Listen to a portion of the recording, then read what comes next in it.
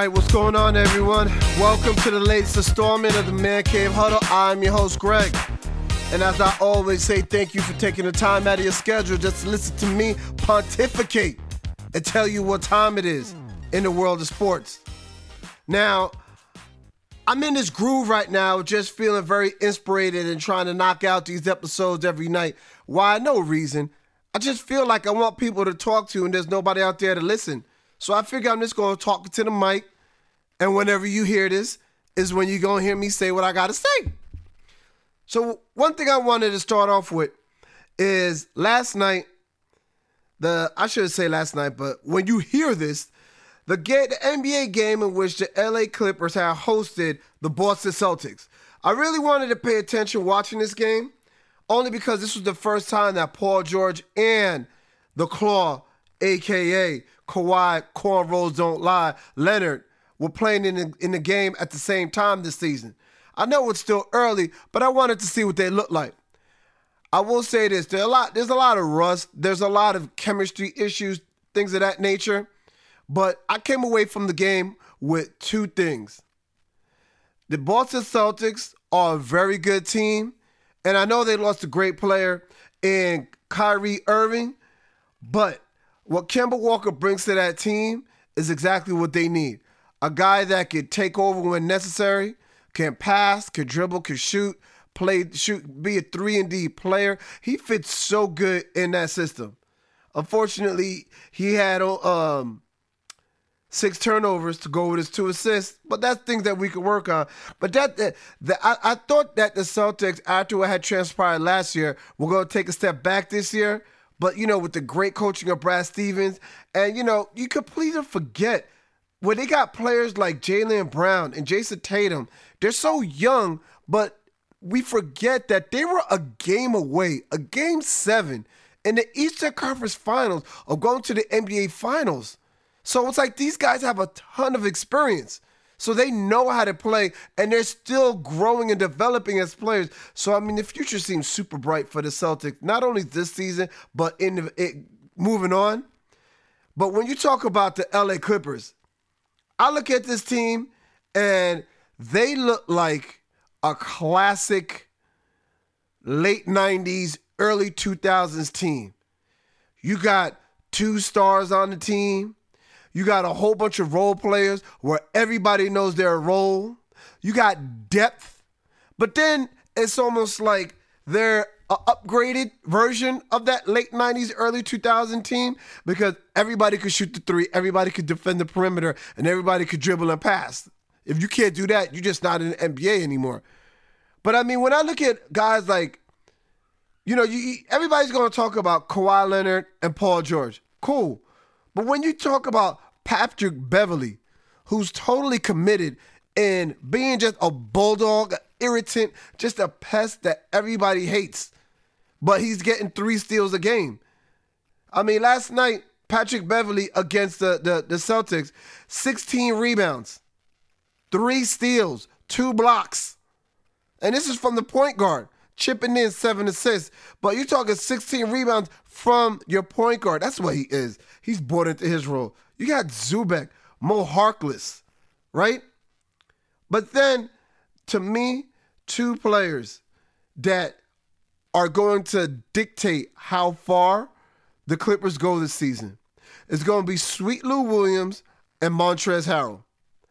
I say Lou Williams, although you lose with the defense, this guy off the bench could get you damn near 30 points any given night of the week. Off the bench.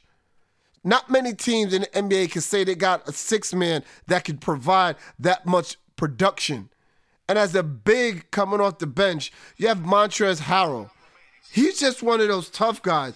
He's just one of them dudes where it's like all he want to do is just board, be tough, and just do his job. And he does it very well. And you got all these other role players on the team. Patrick Peterson. You got Green. You got Zubac. You got Mo Harkless. This is a team where they haven't even practiced yet. And you can see the potential that they have. And when they all get it flowing, they all get it going, and they all have it in poetry in motion, and Doc Rivers as the head coach. Now, I know them Lakers, they them boys right now. But the Clippers, they might give the Lakers that haircut that they looking for. Something else I want to talk about. Let's talk about this Myles Garrett situation. I'm sure by now all of you heard Myles Garrett, defensive lineman for the Cleveland Browns, got into a little situation on Thursday Night Football, in which on the last play of the game, he ripped off the helmet of quarterback, I forget his first name, but last name Rudolph. He proceeded to hit him in the head, which created a melee, and he was suspended indefinitely for the rest of this season, playoffs, if they were to qualify, and going into next year. Now, what was said was he's coming out today saying that there was a racial slur that was said that ignited him to do what he did. Now, for me, in the times that we're living in right now, with racial and political sensitivity, and that you really have to watch what you say because people are literally living and dying on everything that you say because words mean things. I'm not saying this is what Myles Garrett did, but it just feels like now, whenever there's a situation and it's a white and a black or just a minority in general, people of different races, you could just sit there and just act like my get out of free card is pulling out the race card.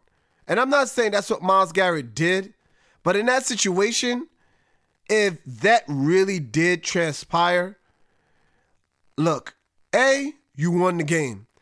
B, you need to have a level of restraint and understand that your job and your career mean more than what that dude said. And if anything, go up to the brothers on that team and say, do you know this is what your man just said to me? Go up to the head coach on the Steelers who's black, Mike Tomlin, and say, look, this is what your quarterback said to me. Don't take the helmet off, bang him in the head, where now you're using it as a weapon. You could have paralyzed the guy. What if you hit him with the crown of the helmet flush on his temple? What would have happened then? You could have gave him a concussion. So for you to say that's what set me off, I'm not saying it didn't happen. I wasn't there, but you have to find a way to control yourself when you're on the field of play in any situation, especially when you're at work.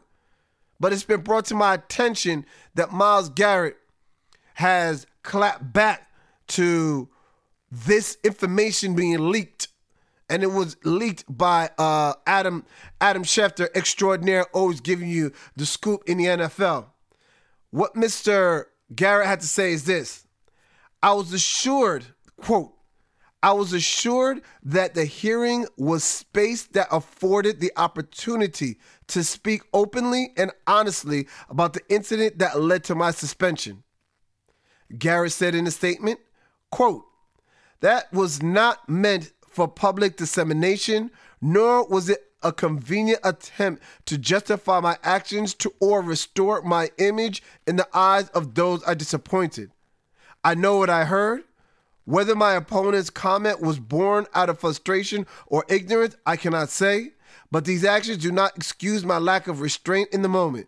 And I truly regret the impact this has had on the league, the Browns, and our devoted fans, unquote.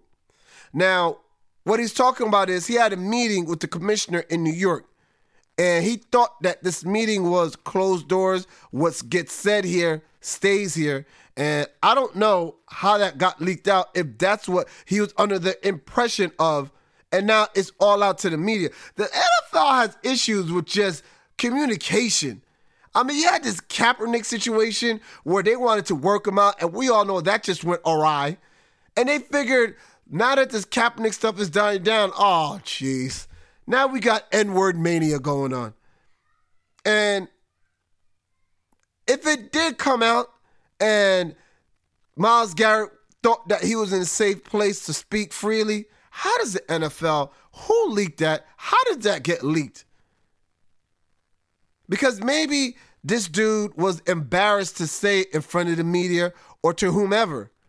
Because I'll tell you this much. After the game, I would have intimated, I would have hinted, I would have said something after the game that said that would have put an alert to everybody. This is what really happened. And when you see the replay, these guys got helmets on, so you can't see lips moving. But, I mean, NFL has microphones everywhere. If they want to hear if that really happened, they have microphones everywhere so they can hear everything on that field. So in saying that, Myles Garrett, it's unfortunate that what got leaked out, but it still doesn't change what had transpired. And the fact remains that you used the helmet as a weapon and bashed it over this dude's head. Whether or not he used the N-word or not is irrelevant because he didn't physically assault you the way that you did him. Playing the sport of football, you can show him what time it is next year when y'all play each other. Now, in my opinion, why do I think Mr. Garrett came out and said this? Because Mr. Rudolph, the quarterback who got hit with the helmet on the Pittsburgh Steelers, his lawyer came out and said that these things are lies and that everything is on the table and that suing for defamation of character is a possibility. Well, maybe Mr. Garrett said this and now puts the onus on the NFL to say, hey, look, I didn't say this for this to get out. I thought we were in the private confines where this is a one-on-one conversation. And maybe that could be enough to prevent him from getting sued. Who knows? That's just my opinion. One last thing. My man Ben Simmons. Congratulations, bro. Let's all give it up to Ben Simmons. Congratulations, Ben. What's the congratulations for? He's finally hit a 3-point field goal for the first time in his career. The other day playing the New York Knicks, he hit a corner three, and you would have thought it was a game-winning shot. The way everybody jumped up and clapped and cheered for this dude. I mean, he said he's been working on it. He hit a three. Ben, good for you. Welcome to the land of the three. Now, I'd like to end this episode with a positive quote. And my positive quote for you guys is, average people have great ideas. Legends have great execution. So be great. Average people have great ideas. Legends have great execution. So be great. Thank you for listening. See you tomorrow. Bye-bye, everybody.